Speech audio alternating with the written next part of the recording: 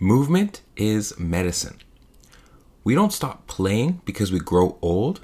We grow old because we stop playing. George Bernard Shaw. I only heard this phrase, movement is medicine, a year or so ago by an old friend of mine, Ronit Narula.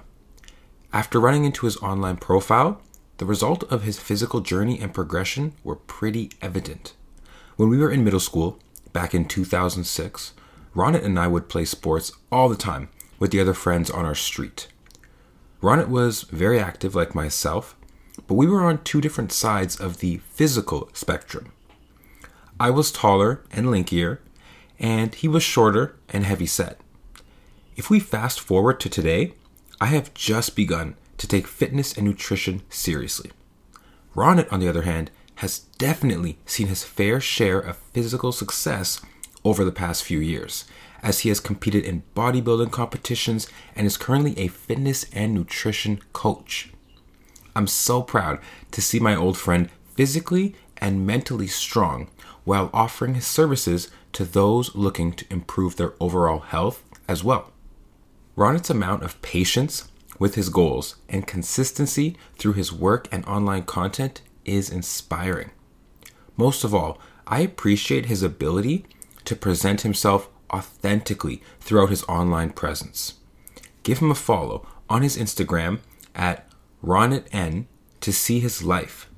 Ronit posts daily workouts, inspirational messages, resources, and of course, his signature smoothies. Back to the message at hand. I couldn't agree more with what Ronit reiterated online. Movement is medicine. As simplistic of a sentence as it is, it's also very loaded and can be interpreted many ways. Movement comes in all forms. Some prefer lifting weights and bodybuilding, while others prefer participating in group fitness activities. Some of us work out by playing sports and competing with our friends, and others find joy in a simple daily walk of solitude. On the other hand, medicine is essentially a method of healing. But let's consider all the forms of medicine for a moment. In the literal sense, capsules, tablets, injections, and implants are examples of traditional medicine. Aside from mainstream methods of healing, alternative methods come in many forms. Acupuncture, chiropractic, Ayurvedic, herbal, and energy therapies are just a few I will mention.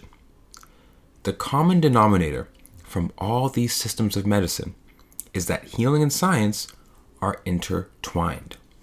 It is arguable that any well-known and research-proven practice of healing is medicinal in nature, and movement is just that. Allow me to explain the various forms of movement I'm familiar with and all the different reasons why keeping our body in motion is so crucial to vibrations, energy, and overall health. I'm extremely grateful for those who have inspired me to stay physically fit. From online public figures such as Steph is Cold, Pamela Reif, and Bully Juice, to close friends I've worked out with such as Ryan, Tyler, Lauren, Harkomo, Nav, and Alex. My fitness journey is undoubtedly thanks to those around me. If you're reading this and you love working out, you might agree that your journey and progression is in part thanks to people who influence and motivate you. That's one of my favorite parts of exercising, the social aspect. Living an active lifestyle connects you with other like-minded people and helps you form unforgettable bonds. For instance, I played competitive soccer from about 11 to 18 years of age. Big shout out to my mom for funding that. It wasn't cheap. As I progressed through different teams, I met some incredible guys, many of which I'm still fortunate enough to keep in contact with nowadays. But if you're on the other end of the exercise spectrum and you don't prefer lifting weights or playing competitive sports, there might be ways you can partake in movement to connect.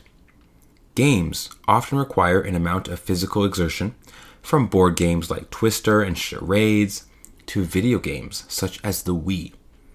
Many recreational activities are not too strenuous in nature and still make great social gatherings, such as swimming or the beach, skiing or tobogganing, or even a walk or bike ride with a friend. Let's not forget intimacy. Physical touch, kissing, and sexual intercourse are all forms of motion that release all kinds of feel-good hormones. It's clear that movement can be a collective experience, and we all know how important social interactions are to a person's overall well-being, especially after going through an isolation-inducing pandemic.